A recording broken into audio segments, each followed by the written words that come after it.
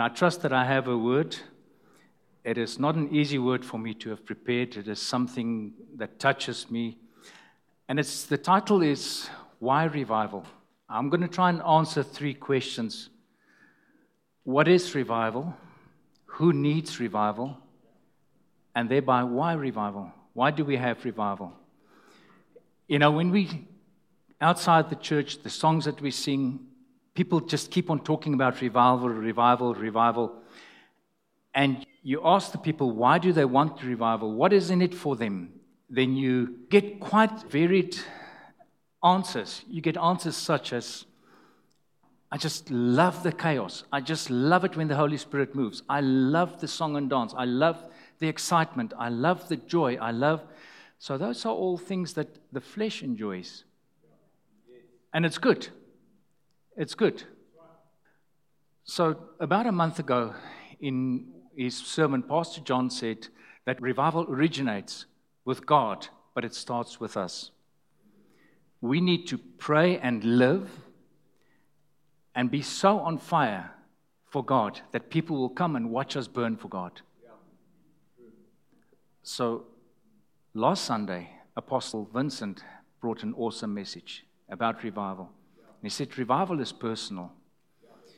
He said, everyone has to choose whether they want to be part of revival or not.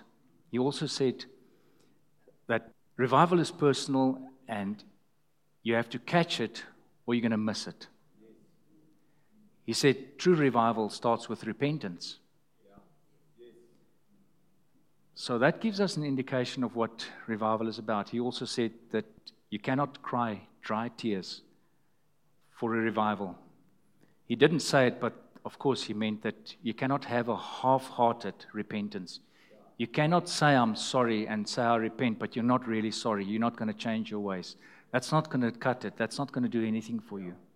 So what is revival? What is it about? You guys know that I'm actually technical. I'm an engineer. I like to check things out. So in 2013, the Center for Social Behavioral Sciences published this was the 5th World Conference, and they published a paper. Paper was presented by a Turkish university, and the paper was a study based in 1999 and 2000. And the paper, as its title, part of its title, was the contextual factors in preferred strategy in determining the meaning of unknown words. Long title. What it basically comes down to is, you guys were all at high school, and at school we did comprehension tests. You enjoyed it? Where you get to read a story about somebody that was selling 66 melons and, making this and doing that, and then you had to retell the story. But in that story, there would be unknown words. And you had to retell the story so that the teacher can figure out whether you've understood those words. And that's the purpose of a comprehension test. So they drafted this test, and there was 32 unknown words. And this is a second language. It's not the first language for these students. So this is a second language for them. So it's a slightly different view. So there were 32 unknown words, and there was strong and weak context for these words. And then they tested them with a comprehension test afterwards to determine how they came about to figure out the meaning of these words. Interesting thing, 44% of them guessed the meaning of the words purely from inferring. So just inferring in the context, they guessed the meaning of the word. 29% actually consulted a dictionary or something. 24% just ignored the unknown word. And 4% at the test realized that they didn't even notice there's an unknown word. Now, if you're good in maths, you'll see that the statistics came to 101%, but that's typical of statistics, isn't it? It's made up. So about 15 years ago, I read another study, and it was done in the UK, and it was for first language, and it was for toddlers, first language.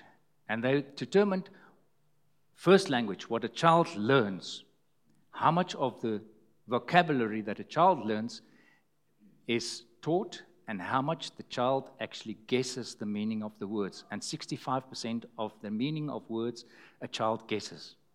It's not taught to him. So what are the chances that we have in our Christian vocabulary words like anointing, justified, being righteous, revival? That a fair percentage of us are guessing the meaning of the word because we hear somebody else use it and they only guess the meaning of the word when they used it in a sentence. So do we really know what the meaning of the word is? It's a good question. It's a valid question. I'm going to try and answer it. I think the majority of us have the wrong perception. But that majority being myself and my brother.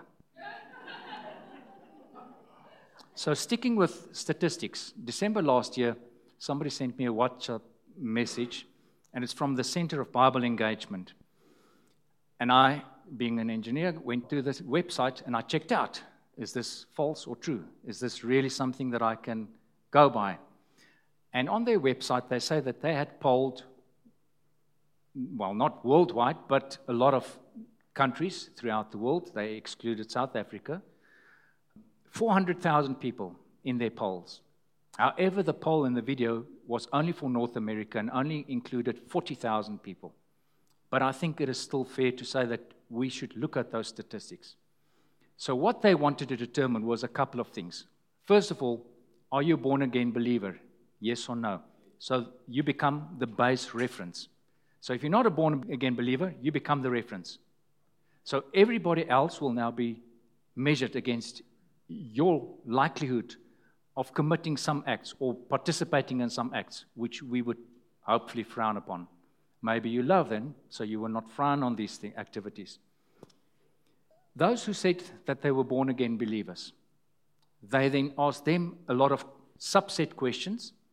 Well, this was in all the polls, and of course the non-believers didn't have to complete this section. And they asked them to categorize them. Those who go to church once or less than once a month. That would be once in 2 months, once in 3 months, something like that. That's it. Then another category, those who read their Bibles once a week. Read or listen to an audio and sometimes pray. Another category, 2 times. Another category, 3 times. Another category, 4 times. And then they looked at the statistics and they looked at these age grouping as well. So they separated them between youngsters, teenagers, young adults, and adults, so that they could see where the impact really comes about. Interesting. When they asked them a couple of questions about loneliness, anger, bitterness in relationship, excessive consumption of alcohol, sex before marriage, being spiritually stagnant, the likelihood of viewing pornography, sharing your faith, discipling somebody, the likelihood of memorizing scriptures. What they found was quite astonishing. The non-believers, of course, yes, they have a good likelihood of participating in all of that. Those Christians who go to church less than once a month, no difference. So non-believer and believer, when they polled them, the answers were the same. Those who read the Bible once a week, answers were exactly the same. No change. Those who read the Bible twice a week, answers were identical. Those who read the Bible 3 times a week, the teenagers were less likely to consume excessive amounts of alcohol. That's the only difference. Then, 4 times a week, all of a sudden, Spirit comes alive. Here's the number. 30% less likely to be lonely if you read your Bible more than 4 times a week. Read or listen to it and pray. 32% less likely to get angry. 40% less likely to be bitter in your relationship, dissatisfied in your relationship. 57% less likely to consume large amounts of alcohol. 60% less likely to have sex before marriage. 60% less likely to feel stagnant spiritually. 61% less likely to watch pornography. 228% more likely to share the gospel. 230% more likely to disciple somebody. 407% more likely to memorize scriptures. This is the impact of reading your Bible regularly. And this is the impact of not doing it regularly, of not making a commitment. Of those that said that they are Christians, that come out of a Christian home, on average, that Christian household had 4 Bibles. On average, the teenagers that grow up and leave that house, 8 out of 10 turn their backs on Christianity. Why? Why would they turn their back against Christianity? Because of the example they saw. So, what does revival mean? It has its root in a Latin word, which basically means to live again. When a person is drowning and is pulled out of the water, and the correct procedure, the proper procedure is administered, and he's activated, and he starts to recover, we say that he's revived. When a fire goes down, but we see there's still a glowing ember, and we take a board, or we take a fan, and we fan on it, and we see after a while a flickering, and there the fire comes back to life, we say we've revived it. We cannot speak of revival of something that has never lived before. If something has not lived before, it cannot participate in revival. Revival it's a benefit only for those who have a spiritual life. Only they can be subjects of revival. If you've been spiritually alive, only you can be part of revival. And I know we've been praying for revival for the world, but they cannot be revived. It's impossible. Revival must begin with God's people. And revival ends with God's people. It is only for us. It excludes the world. But there are many, many benefits that come out of revival, and they are the benefactors of that. So revival is for us. They get the benefits of the revival. It is sorrowful that many who are spiritually alive are in great need of revival. A person in sound health, taking daily sustenance, eating a proper diet, body in good condition, we don't think that they need revival. We hardly ever look outside midday sun, look at the sun and say the sun needs revival. We don't look at a river in flood and say this river needs revival. Trees planted by a stream that bears fruit and it's loaded with fruit, that is the condition that the sons of God ought to be in permanently. We should be constantly in that condition. We should not need revival. If we read Psalm 23 and we claim and we profess Psalm 23 over our own lives, we say that He makes us lie down by green pastures. In other words, we're feeding on green pastures. We are next to living waters. We say He restores our soul. We say He prepares a table before me in the presence of my enemy. We say that He anoints my head with oil. We say my cup runneth over. Those things are talking about blessings. That is the condition that we should be in. If that is what we profess, if that is what we are saying, we're saying the Lord is my shepherd, then that is the condition that we should be in. We should not be asking for revival. In 3 John 1, verse 2 to 4, John writes to his spiritual children, and he's praying a prayer over them, and he's greeting them, and he's praying a prayer. And he's saying to them that I pray that your soul would prosper in good health. And then he ends off and he says, but I rejoice that I've heard that you are walking in faith. So they've got a good testimony that they do not need revival, yet he's still praying for them to be in good health and in good. A spiritually alive person ought to outclimb the period in his life where he's constantly crying, revive us, revive us, revive us. Constant cry for revival indicates much sin in your life. If a man goes down into a well or a chamber and there's bad air, he does not sense that that gas is killing him. There's nothing that warns him. He will pass away. If he's not pulled up and revived soon enough, his life would be wasted. But how many Christians go down into worldly company and they follow unholy principles.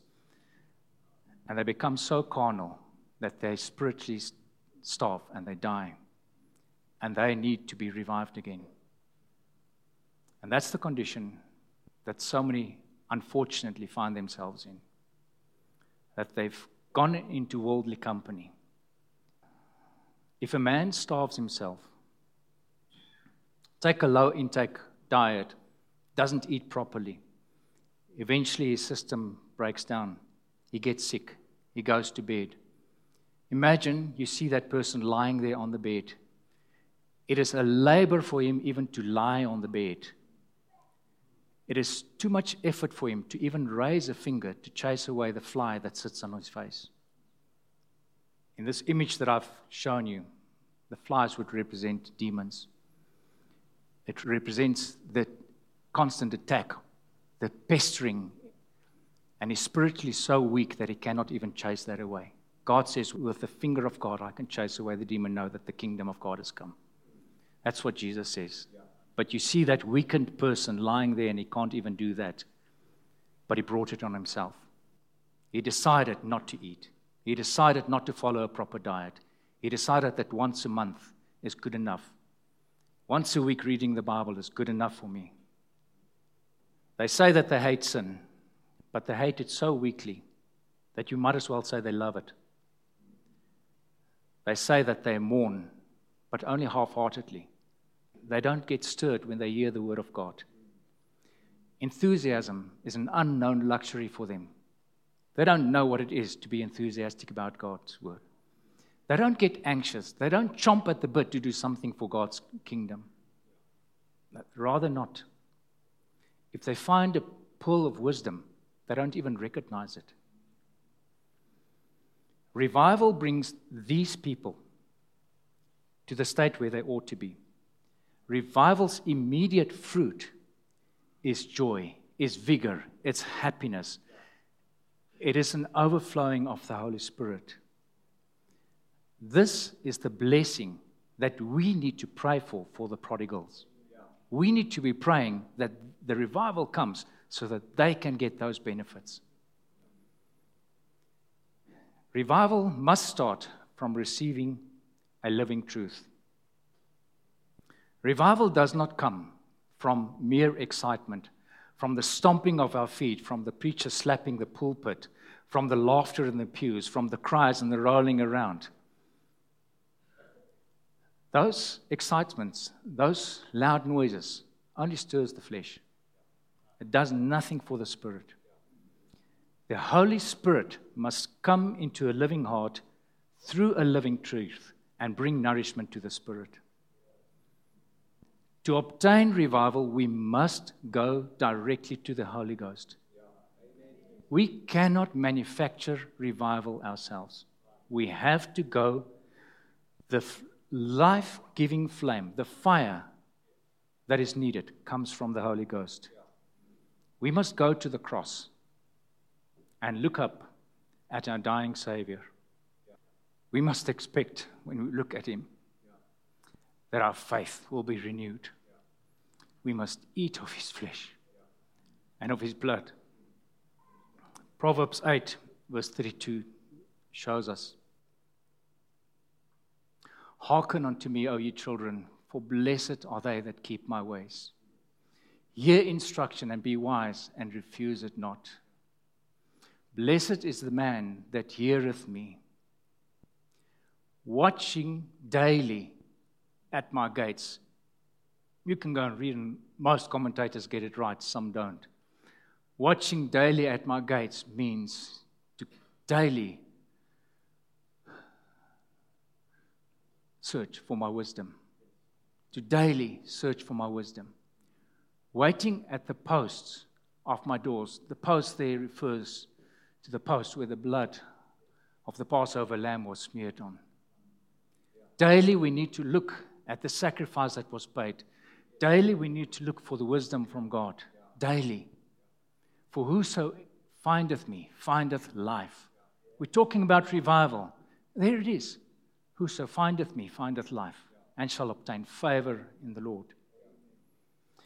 You know, in Genesis 2, verse 18, God looked at Adam and he said, it's not good that man is alone.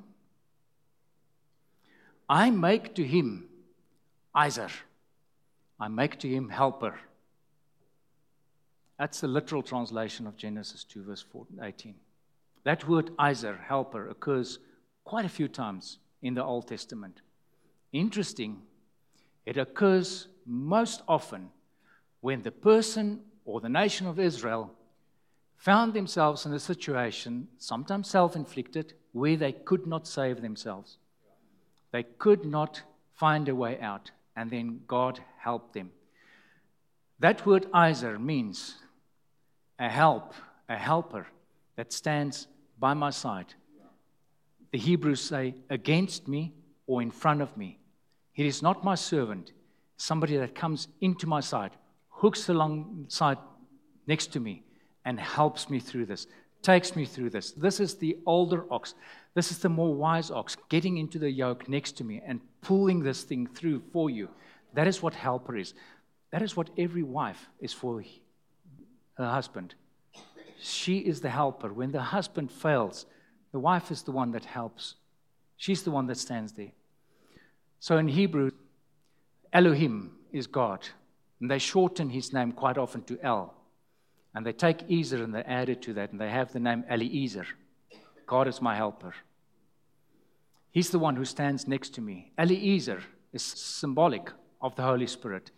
I know he was Aaron's grandson, he was the high priest, but he's symbolic of the high priest. If we look at Abram, he's symbolic of the Father. Isaac, of Jesus. Abram is about to sacrifice Isaac. We read about that in Genesis 22. So there we have the Father sacrificing Jesus, but we have Abram sacrificing Isaac. And that's the symbolism there. Then we read of Abram coming down the mountain. We do not read of Isaac coming down the mountain. The next time that we read about Isaac, we don't read about him in Genesis 23. We read about him in Genesis 24. The first time that we read of Isaac is when he's mentioned, when Abram sends his servant Eliezer to go and get a bride. Next time that we see Jesus, he comes from the well, Be'er Lachei Ra'i, the well of the one who sees me always. He's coming from the well of the living water. And we see him in the field when Eliezer, when the Holy Spirit arrives with his bride. That is when we're going to see Jesus next. That's when we saw Isaac next. That's when we're going to see Jesus next. So we know that the Holy Spirit and Eliezer, there's some link there. We can follow that link. Jesus says in John 14, verse 16, I will pray the Father to give you a comforter. The Greek word is parakletos. You go and look in a concordance what parakletos is. One to come alongside to help you. So we have confidence to say that Eliezer is the Holy Spirit. Let's go and read John 11, verse 1. It's a long story, but it's an important portion.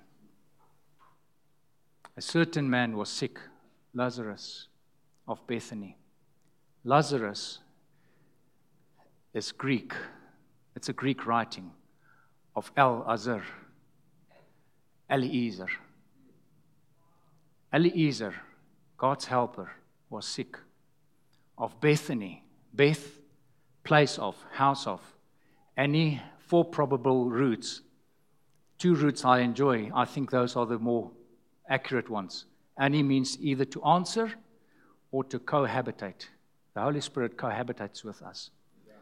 So Eliezer of Bethany, of the house of answer, was sick. This is the town of Mary and her sister Martha. John does a very interesting thing here in verse 2. He says, it was that Mary which anointed the Lord with ointment and wiped his feet with her hair, whose brother Lazarus was sick. What's interesting, to me at least, he writes as if we know about the story about Mary anointing Jesus' feet, but he's not yet told the story. He only tells the story in John chapter 12. But he writes as if we already know the story. Now, John actually writes his letters about 30 years after Mark, Matthew, and Luke wrote theirs. So it's very probable that people already knew the story. And Jesus, when it was done, he said it would be told of her wherever the gospel is spread. So John was right to tell us, assuming that we already know, because he knew that Jesus said we would know about her. Another interesting thing, but it's for another sermon or for afterwards, is about the ointment that she used. Let's go to the next verse. Therefore his sisters sent unto him, saying, Lord, behold, he whom thou lovest is sick. They don't mention Lazarus. It says, the one that you love is sick. That includes us. Includes all of us. We can go to verse 11. So I will fill in the gap. Jesus tarried 2 more days. Then he said to his disciples, let's go to Judea. They said, no, we will get killed. Then he said, our friend Lazarus, he says this here, our friend Lazarus sleepeth, but I go that I may awake him out of his sleep. His disciples then said, well, if he sleeps, it's good. He will recover. But you see, they did not see the symbolism. They were so tied up in the physical realm, they didn't see it. There was something happening there. Verse 14.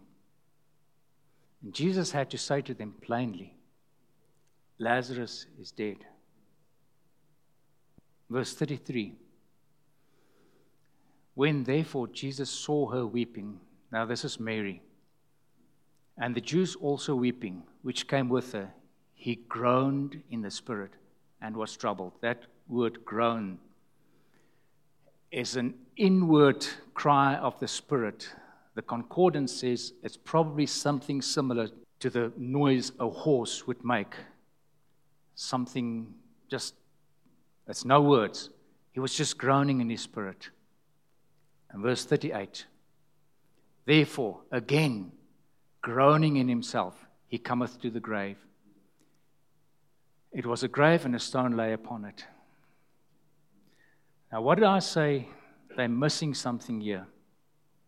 Let's pause this here. Let's go to Genesis 6, verse 3, because they missed it. And I thank God for the Holy Spirit, because he reveals these things to me. You know Genesis 6, you know what it's all about?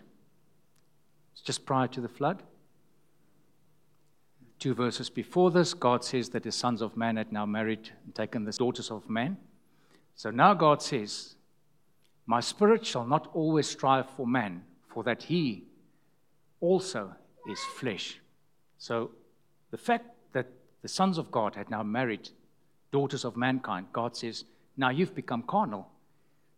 You've now become flesh. You've now become carnal. And now my spirit can no longer strive with man. That word strive is the Hebrew word dun. Again, some concordances get it right. Actually, I haven't found a concordance that gets it right. They all get it right, but not according to me. They're wrong. They say it should mean my spirit will not live with man. Why do I say it's wrong? Because we cannot live without God's spirit. Strife means to shield, to contest, to govern. The Holy Spirit is there to strive with you. If you intend to do something, he strives with you. He contends with you. He protects you. He tries to govern you. But because man had become so carnal, God said, my spirit will no longer strive with you. My spirit will no longer protect you. My spirit will no longer be with you. My spirit will be in you, but it's no longer going to control you.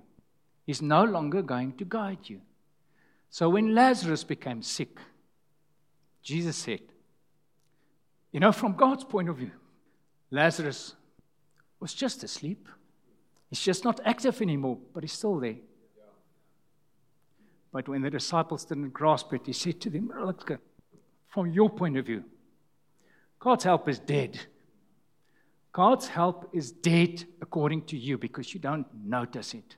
You don't realize what fallen state you're in. Do we realize what fallen state we're in? Is the Holy Spirit contesting with you? Can you still hear Him cry? Can you still hear Him protecting you, calling for you? Let's go to John 11:39. Then Jesus said, "Take away the stone." Martha, the sister of him that was dead, said to him, "Lord, he stinketh." Of course he stinketh. He's carnal. He's been dead for 4 days. 1 day is like 1,000 years. Fall of man happened 4,000 years before Jesus came, before the Holy Spirit was poured out on us. 4,000 years we've been dead in our sins. We didn't care. We were living as if we are blessed and we just the cat's whiskers. But we've been dead and now in man. Verse 41. They took away the stone from the dead where he lay. And Jesus lifted his eyes and said, "Father, I thank you that thou hast heard me.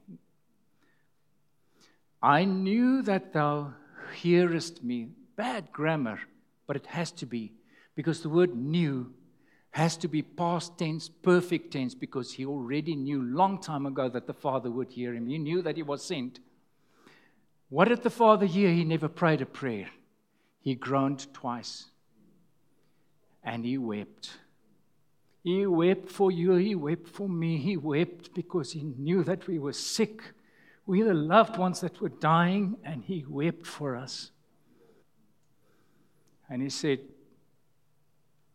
because of the people that stand by, that they might believe that you sent me, I said it. And when he had thus spoken, he said with a loud voice, Eliezer, come forth. Holy Spirit, come forth. Holy Spirit, come forth. Come forth. Go and check verse 53, what happened. From that day forth, they took counsel. Who took counsel? Pharisees, the Sadducees, the scribes, the Sanhedrin, high priest, all of them took counsel together for to put him to death. Why? Why did the church try and kill him? Because if you have the Holy Spirit, you don't need them anymore. Then you take away their income. They were so wealthy, they were so filthy rich, and they could fleece you repeatedly. And now he is calling the Holy Spirit forth, and he's now setting every man free. Where the Spirit of the Lord is, there's liberty. But my question to you is, do you hear him? Do you hear him calling? Can you hear him? Can you feel him? Do you sense him? If we are revived by the Holy Spirit, it'll be a blessing for the unsaved. If I throw a stone in a pond, it ripples out, and those ripples reach out to the outer edges. We need to pray more fervently for the sinners, longing for them, loving to bless them. I listened to a rabbi, he's actually a believer, saying when he got baptized, he got shamad. It's a Hebrew word, shamad. Learn it, memorize it, speak it over yourself. He got shamad. He got totally and utterly destroyed. There was nothing left of him when he got baptized because he didn't want to raise up and stand up and be himself anymore. He wanted to live only if Christ lives through him. He got shamad. I pray that each and every one of us gets shamad. Each and every one of us has the desire to be totally and utterly destroyed by God Almighty, that we do not live without him, that we do not live without his Spirit, that we do not go another mile, another day without his Spirit. We need to listen and read the Word of God daily. Why daily? The Israelites had to do it. If it was good enough for them, it's good enough for us. We can read in Daniel 8, verse 11 to 13, and Daniel 11, verse 31, he was shocked by a vision that he saw. And what shocked him was that there was an abomination that was going to stop the daily sacrifices. The daily sacrifices was precious to them. And he saw that this abomination would stop it. And we are satisfied with one day in a week. And we tap ourselves on the shoulder and say, I made it to church today. I'm good. I got everything my spirit needs to live for. I'm healthy and I'm strong. I'm blessed. Matthew 26, verse 55, Jesus says, I sat daily with you teaching in the tabernacle or in the temple. Mark 14, verse 48, he says, I was daily with you in the temple teaching. Luke 19, verse 47 says, and he taught daily in the temple. So that was Jesus. What did the apostles do? In Acts 2, verse 46, we read, and they continued daily with one accord in the temple. Verse 47 says, and the Lord added daily to the church. About the Bereans, we read in Acts 17, verse 11, that he says, and these were more noble than those in Thessalonica. And they received the word with all readiness of mind. And they searched the scriptures daily, whether things were so. Daily, I pray that we get a hunger for the word of God. But not just for myself, for the lost. We pray and we sing songs about Ezekiel's vision, about the dry bones, and I think we realize that we are those dry bones. But we sing as if we are singing about a world that needs to be revived. But as I said to you, the world cannot be revived.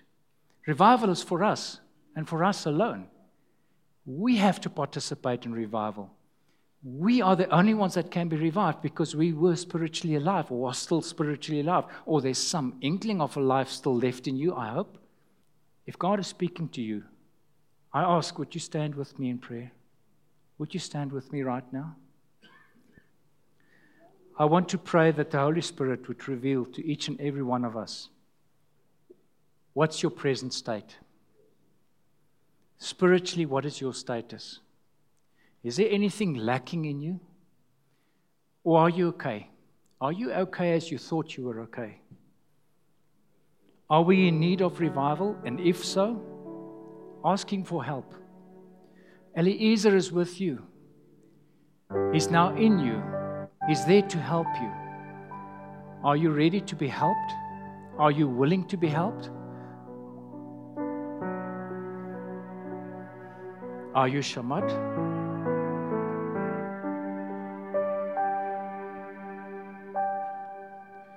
Let's make a declaration to grow, to outclimb this deficient diet that we've gotten so used to.